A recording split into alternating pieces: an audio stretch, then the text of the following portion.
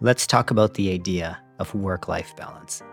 Since you're listening to this show, I'm going to assume that you're an entrepreneur running a fast-paced business by day, then perhaps spending time with your spouse and kids on the weekend, and probably in the evenings as well. Regardless of how much you try to achieve balance, you have this feeling that you're on the verge of burnout. Today, we're going to explore the myth of work-life balance.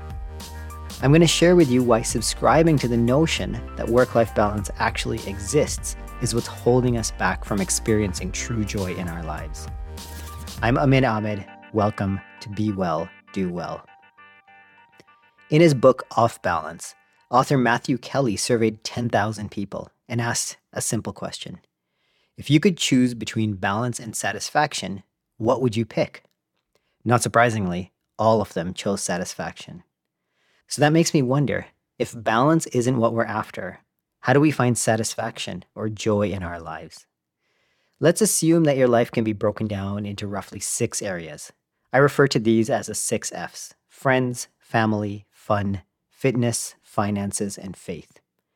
Now let's assume that you sleep for 8 hours each night. Some of you probably don't sleep as much, but let's just assume for now 8 hours. And you have another 16 hours left in a day.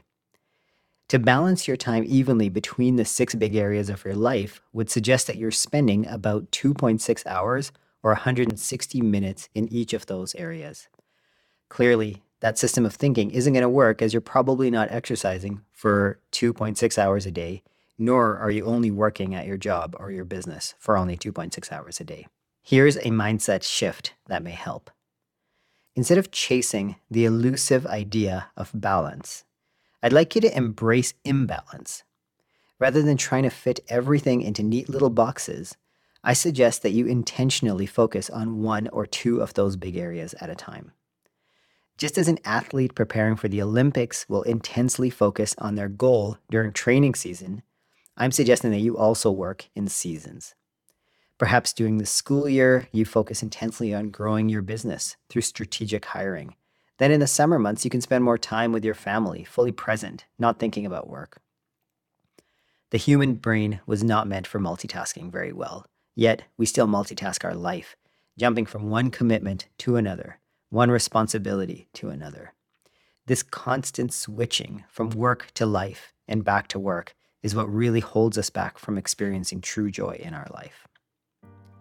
In the following episodes, I'm going to share with you ideas and insights that will help you carve your path to wellness as an ambitious entrepreneur.